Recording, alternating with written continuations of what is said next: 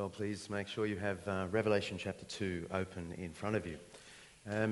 Just last week, we heard that a whole bunch of Christian leaders in, I'll say, Asia, were arrested in a surprising new crackdown right across the nation. Most commentators had been saying things were getting better in this region. In fact, when I was there a few years ago, as some of you will remember, teaching at a pastor's conference, all of the leaders there said things were getting better. They were feeling pretty chipper about the direction. Sure, there have been many decades of oppression, but they thought it was getting better. And yet I was struck when I was there by the way they lived like things weren't getting better. The very strict precautions they took at every turn. I was never allowed out on the streets, just had to go from venue to van. They would only meet in closed shops after hours or out in barns in the countryside. And when they communicated with each other by email or text, they would do so in a kind of code. They just lived in a state of preparedness, it seemed. They were all pretty confident things were getting better, but they lived like it could change at any moment at all. In fact, the man in the top right there is just the sort of man that this new crackdown is going to hit hard. He is the leader of, I kid you not, more than 1 million Christians across this region. He's like the Uber Archbishop, as it were. He'd been in prison 3 times by the time I'd met him. He just sort of expected it. I bet right now he is thinking hard about how to help his people not compromise. Because when the pressure is on, your first instinct is to try and reduce the dissonance between what you believe and what your nation wants you to believe by changing what you believe. That's the way we cope. And you know, in this part of the world, there's a very simple path to having recognition. Any church in this region can become a registered church. And you know, all you need to do, really simple, just a few tweaks here and there, you just have to allow that your pastor is a government appointee. You have to promise to promote nationalist values. You have to promise not to teach the book of Revelation, I kid you not, drop the doctrine of the second coming, and never evangelize or teach under 18-year-olds in your own midst. No big deal. Do all of that and you can be a registered church. Now, it makes our pressures feel puny, right? The kind of pressure we feel for being Christians. And yet the temptation is the same. To adjust what we believe, to reduce that dissonance between our beliefs and the world's beliefs by changing what we believe. And it's to precisely this setting, whether modern Asia, modern Australia, or in the ancient world, that the book of Revelation is written. By the Apostle John, who's been exiled by the Romans out onto the island of Patmos, to the 7 major churches of what they called Asia, what we call Turkey, who were feeling the pressure of what seems to be a pretty severe Roman crackdown on Christianity toward the end of the 1st century. And John writes this book of Revelation to comfort those who are fearful and to challenge those who are tempted to adjust the faith. And as he writes like these Asian pastors in a kind of code. And one of the keys to understanding the book of Revelation is to understand that it is deliberate code. And the nuttiness that goes with this book around the world in Christian history is associated with not reading the code, with reading it on the surface and not seeing the point.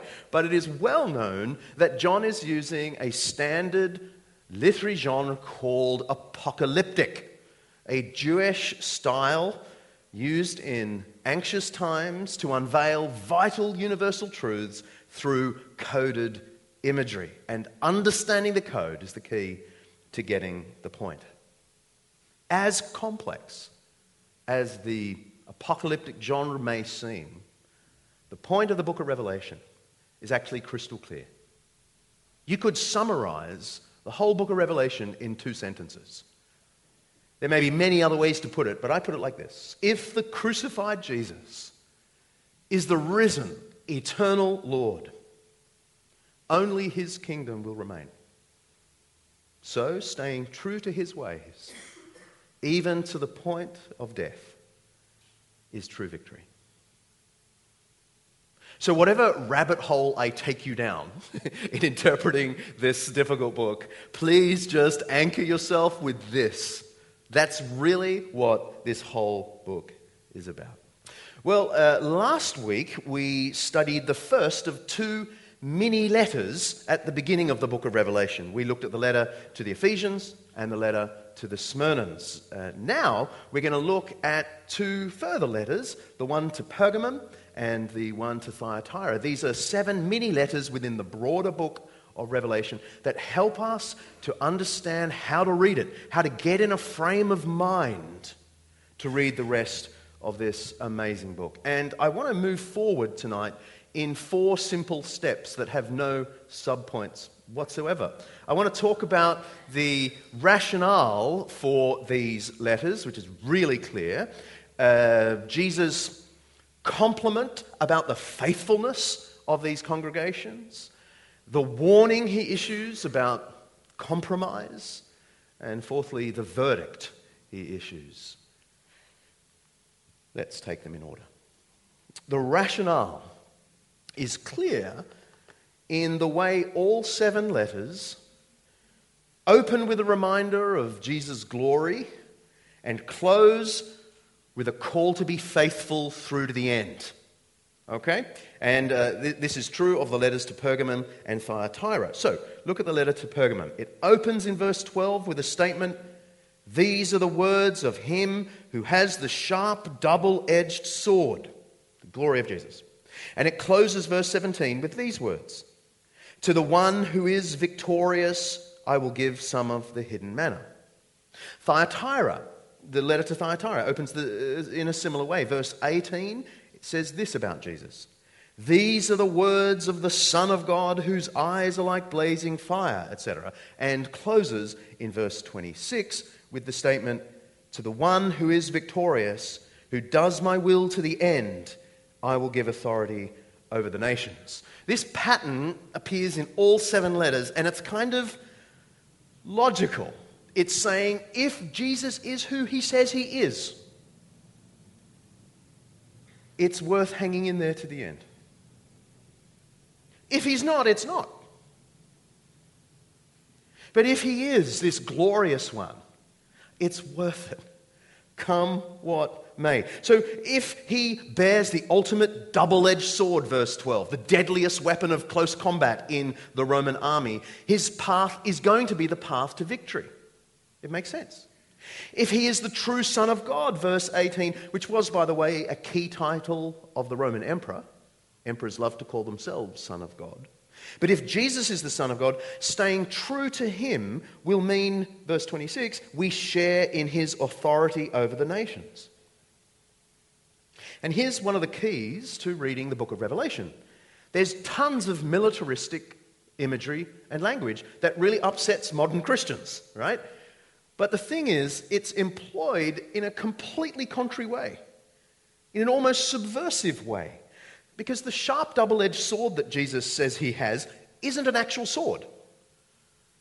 Jesus didn't suddenly stop being the turn the other cheek guy and pick up a sword to kill people. No. The sword we were already introduced to in chapter 1 comes out of his mouth, which is the symbol of his word. It's his word that is the weapon. And being victorious, that victory language that's normally used by the Romans for conquering people, is throughout the book of Revelation, as we saw last week, consistently used to talk about suffering for Christ through to the end. Suffering is victory. And it seems what the book of Revelation is doing is using the language of empire against the empire. It's pinching it and turning it on its head. As if to say, in the end, the true Lord isn't that all-conquering emperor in Rome. It's the guy who was crucified in Jerusalem recently. He's the Lord. And the real victors are not those who stay true to the imperial propaganda. It's those who take up their cross and follow the crucified one and his word. That's the rationale. And for the most part, the Christians of Pergamum and Thyatira are faithful to this vision. And Jesus says so. The commendation of Thyatira is pretty straightforward, verse 19. I know your deeds, your love and faith, your service and perseverance, and that you are now doing more than you did at first. Wow, sounds like the ideal church. Love, faith, service, perseverance, doing even more now than before. I mean, you could hardly imagine there was anything wrong with such a church. The commendation of the Pergamum church is a little more complicated. Verse 13, I know where you live. When that's read out, it sounds like an assassin. I know where you live. So many movies have that line. But this is a good thing. It's Jesus saying, I know how hard it is where you are, right? Because look what he says. I know where you live, where Satan has his throne. Yet you remain true to my name. You did not renounce your faith in me, not even in the days of Antipas, my faithful witness, who was put to death in your city where Satan lives. In Revelation, Satan and the devil almost always refer to what? Rome. Rome is the devil. Rome is Satan. That's part of the code. So in what sense does Satan have his throne in Pergamum? Excellent question. And most scholars reckon it's because Pergamum was the first city in all of Asia to build a temple to the emperor in 27 BC. And right up to the time when this letter was written, they had a consistent, what's called imperial cult, where you would actually worship the statue of the emperor as a divine being. This is not just a place where you said prayers like for Malcolm Turnbull. We pray for the leader. This is praying to the emperor, praising the emperor, and actually pouring out wine offerings to the emperor, just like you would to one of the gods of the Greek pantheon, the imperial cult. And sadly, some Christian leader named Antipas, verse 13 says, had recently run foul of the imperial cult, presumably refused to bow down to the emperor, and was executed in public very recently, which is why it's mentioned there. We have a disturbing parallel to all this, which I've quoted in the last two sermons. The letter from Governor Pliny, a pagan Roman governor, 10 to 15 years after the book of Revelation. He was the governor of the region just north of where all these letters were written. And here's what he says about the imperial cult. He's writing to Emperor Trajan, and he says this: I dismissed any who denied that they were Christians when they had repeated after me a formula calling upon our gods, and made offerings of wine and incense to your statue, O Trajan, and furthermore had reviled the name of Christ, none of which things I understand any genuine Christian can be induced to do. You love that from a pagan. But if they persist, I order them to be led away for execution, for whatever the nature of their admission, and Pliny couldn't work out what was wrong with them, I am convinced that their stubbornness and unshakable obstinacy ought not to go punished.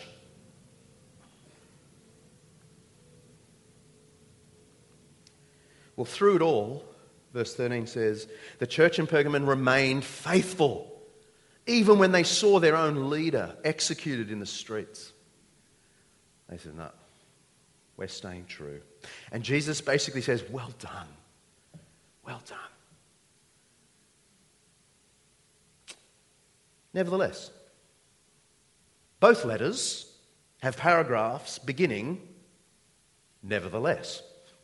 So it's important to look at the problems that are also in these two cities. And interestingly, the problems are the same.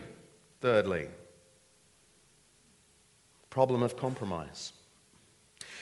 Some in these fine churches were compromising with false teachers who are variously called by code names: Balaam, Balak, Jezebel, Nicolaitans.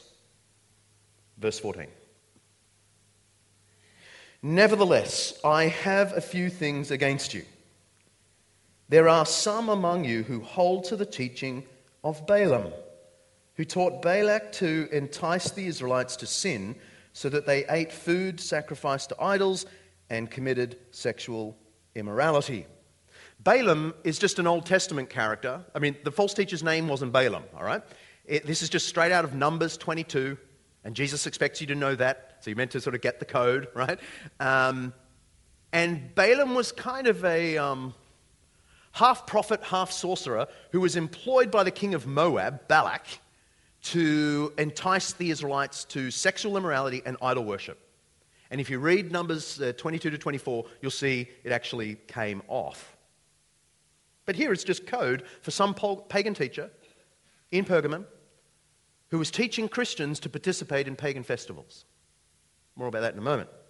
What about the Nicolaitans there in verse 15? Likewise, you also have those who hold to the teaching of the Nicolaitans. Most scholars think that the grammar here means that actually these are the same people. These are not another heretical group. It's the same group, but now they're being called Nicolaitans, which is either what they called themselves or it's a backhander from Jesus, because the word Nicolaitans means Nike team, victory team, right? Which is either what they call themselves, we're the victorious Christians of Pergamum, or it's Jesus saying they think they're going to be victorious, but they're not. So that's Pergamon's false teacher. Well, what about verse 20? Here's the false teacher of Thyatira. Nevertheless, I have this against you. You tolerate that woman, Jezebel, who calls herself a prophet. By her teaching, she misleads my servants into sexual immorality and eating food sacrificed to idols. Well, Jezebel is just straight out of the Old Testament again. 1 and 2 Kings. She's the wife of Ahab, and she's a pagan, and she leads Israel to worship the Baals instead of the God of Israel, and she kills the prophets. And of course, Elijah, you may remember, the great famous prophet, flees in fear out into the country to escape Jezebel. But here it's just code for some woman preacher in Thyatira. Now let me make very clear, the fact that she's a woman is not the issue. The New Testament is very comfortable with women prophets. So Acts 21, we're told about 4 women prophets in the church. In 1 Corinthians 11, we're told about women in the church who are prophets. Okay? So there's no problem with her just being a woman prophet. The problem is she taught falsehood. So she's like a Jezebel, whatever her real name was. And the falsehood is the same. In both Thyatira and Pergamum, these false teachers are saying you can eat food sacrificed to idols and participate in Roman sexual immorality. So verse 14 makes it clear. The teaching of Balaam, who taught Balak to entice the Israelites to sin so that they offered food sacrificed to idols, committed sexual immorality. And then over in verse 20, Jezebel, by her teaching, she misleads my servants into sexual immorality and eating food sacrificed to idols. I know this food sacrificed to idols bit sounds a bit weird, but the thing you need to understand is that in the Roman world, animals were sacrificed in the temples, not to the emperors, but to the other gods, Asclepius and so on. And then the meat of the bull or whatever was sacrificed, most of it was sent to the marketplace and sold at Woolies. Okay, the Woolies of Thyatira sold blessed meat that had been offered to one of the gods, right? But some of the meat was eaten in restaurants attached to the temples in honor of the gods. These were civic banquets that were central to the functioning of a city. And you were meant to go to these banquets because the gods were the protectors of your city. So to go to a banquet in honor of the gods and eat the meat that had just been sacrificed to the statue of the god was an important civic duty.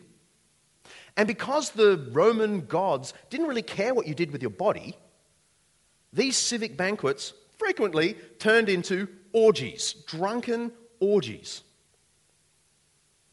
And the thing is, the Apostle Peter wrote to exactly the same region, Asia, some years before about the same problems.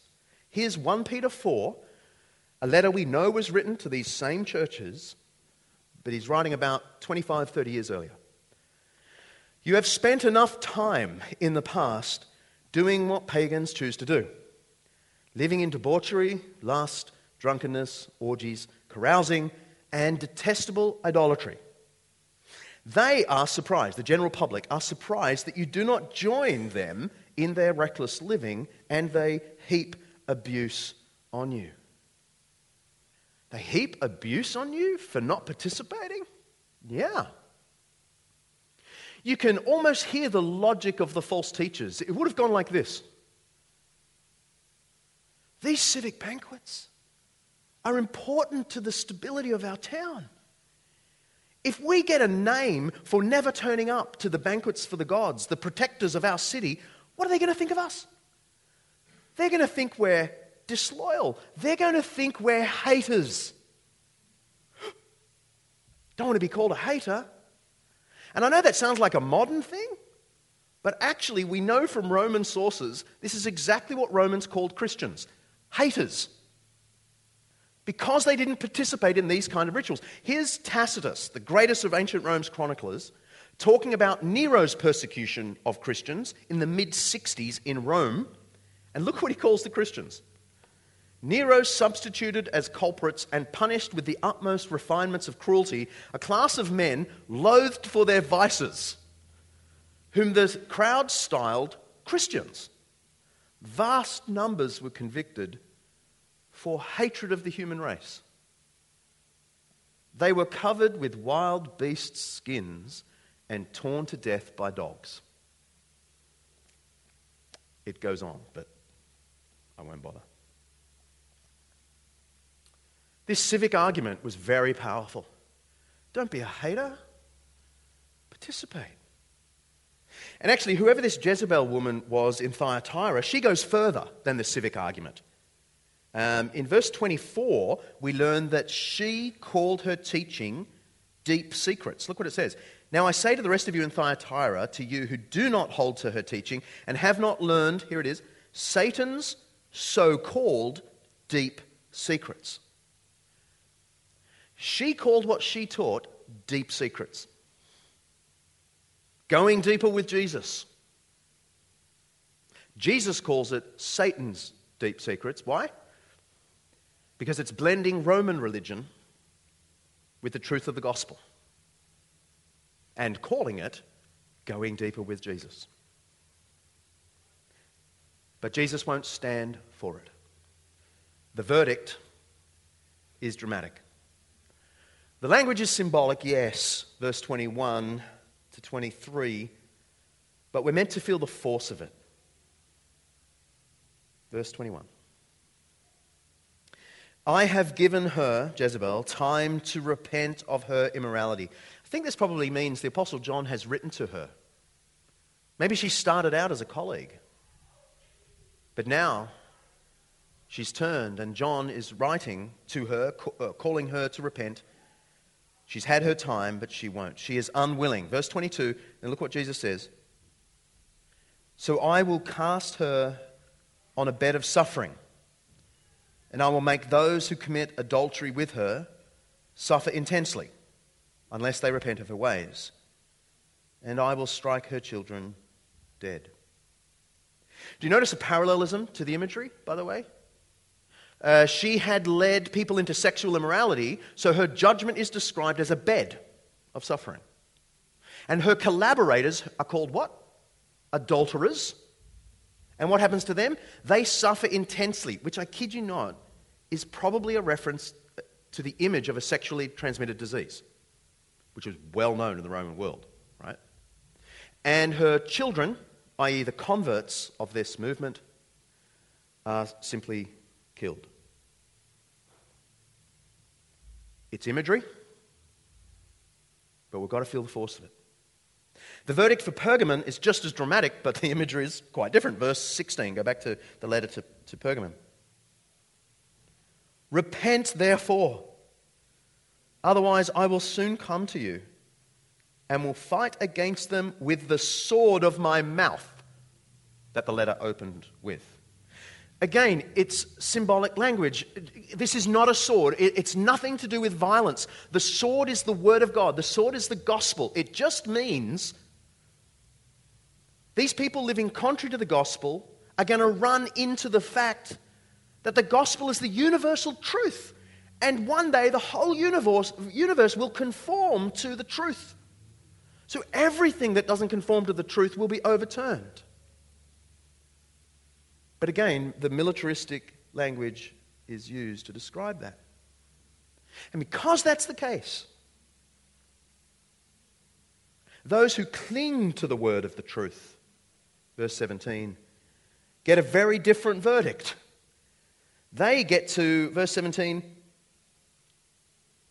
to the one who is victorious, that is suffering for this word right through to the end, I will give some hidden manna.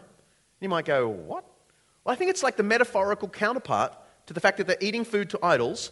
They get divine food. Remember, manna comes from the Old Testament. It's God's divine provision. Okay? But they also get a stone, which sort of weirds scholars out. There's so much debate about this. I'll also give that person a white stone with a new name written on it, known only to the one who receives it. There are so many interpretations. I won't bother you with the details. The one I like best is basically says that it's a reference to a kind of ticket. And we do know that stones were used in this way, with a code word written on a stone, as a way of getting into a function. And so it may be that this is a reference to a ticket that you give to the doorman, who's the only one who knows what name is meant to be on there, and only if you have the name written on the stone do you get in. It's, of course, a picture of entering the kingdom. The letter to Thyatira puts the final verdict a different way in verse 26. To the one who is victorious and does my will to the end. Again, victory is about suffering for the gospel all the way to the end. I will give authority over the nations. That one will rule them with an iron scepter. In other words, those who suffer to the end for the true Lord will reign with the true Lord. It's all just picture language for God's final verdict. Evil will be overthrown. Everything will be brought into sync with the word of the gospel of God's love in Jesus Christ.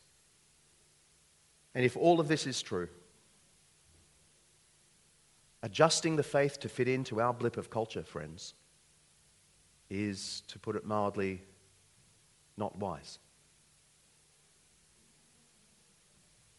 If this is true, if that's the verdict Jesus has pronounced, adjusting the faith to fit into this little blip, it's not wise. What would Jesus write to us? That's surely the question. Yeah? Because, even a church with love, faith, service, and perseverance, as verse 19 says, can still have pockets of deep compromise. Even Sydney Anglican churches can have pockets of compromise. I know it's hard. So we've got to think this through. In Jesus' letter to us, would he mention the way some of us have changed our view of marriage in a flash?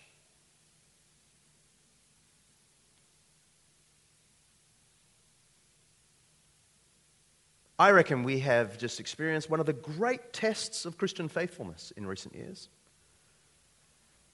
And yes, I'm willing to admit that some Christians failed this test by just amping up their hatred and bigotry toward the gay community? Yes. But others failed the test by overturning the clear teaching of Scripture about the meaning of marriage. Either because they just outright disagree with the Bible, or, more typically, they phrase it in terms of going deeper with Jesus. Yes, the Bible says this, but if you really go beneath the surface.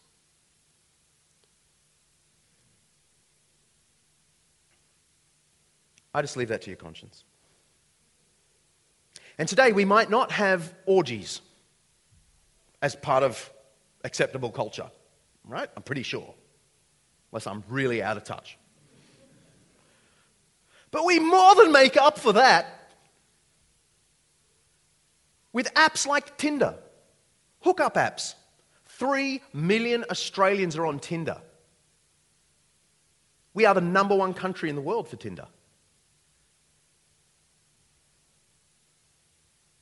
And then there's the 24/7, 365 days a year orgy called internet porn.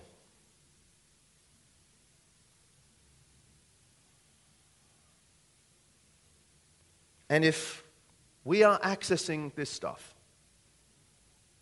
you've got to wonder if Jesus might say to us what he says to Jezebel. Or what would Jesus say about money? I'm not talking about church finances. I'm not talking about the building project. For this sermon, put that out of your mind. But we know, we'll see next week, that Jesus castigates the church in Laodicea down the road for their wealth, opulence, for trusting in material comforts. And I wonder if the Lord might write to us here in Roseville and rebuke us for the way we do this. It's awesome North Shore Christian theology. It goes like this. Of course, the Lord really wants our hearts, not our money. Which is just a really cool way of saying Jesus isn't having any of my money. Wish I had $1 for every time I'd heard that theological rationale. I genuinely wonder if money is our food sacrifice to idols. It's the way we most consistently compromise our Christian faith to fit in.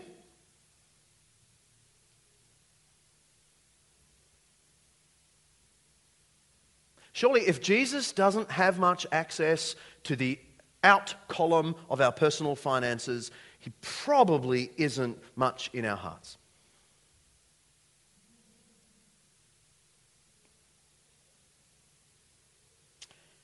Of course, the problem with raising any of these particular examples is that I know there are people here going, phew, he didn't get to my issue.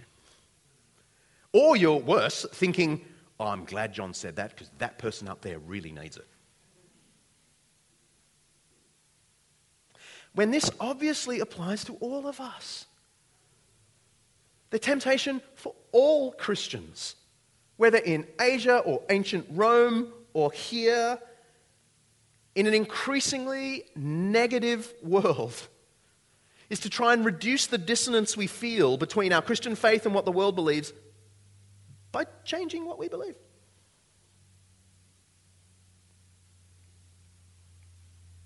But how we respond in those moments of dissonance really tells us what we believe. It's how we respond in the moments of dissonance that tells us what we genuinely believe. Let me put it like this. If Christ is the eternal truth, let's just go with that thought experiment for a second. We should expect that his ways will contradict every human culture at some point. Because cultures are always in flux, sometimes coinciding with Christ, sometimes departing from him. So really the only thing we have to work out is he the eternal truth? It's lovely, of course, when Christ coincides with culture. I love it. Makes my job really easy, right? But you can't tell in those moments whether it's Christ you believe in or the world. It's the moments of dissonance and contradiction between our faith and the world that tell you what you really believe. That's when you know who you think holds the double-edged sword. The culture or Christ? Who is the Son of God? The emperor or Jesus?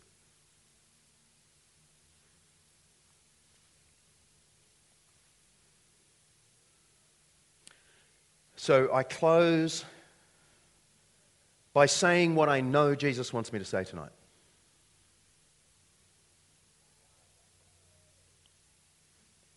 Repent. Whoever has ears, let them hear what the Spirit says to the churches. To the one who is victorious and does my will to the end,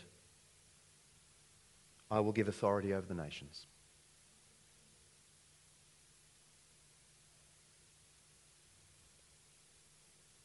So, Lord, we surrender to you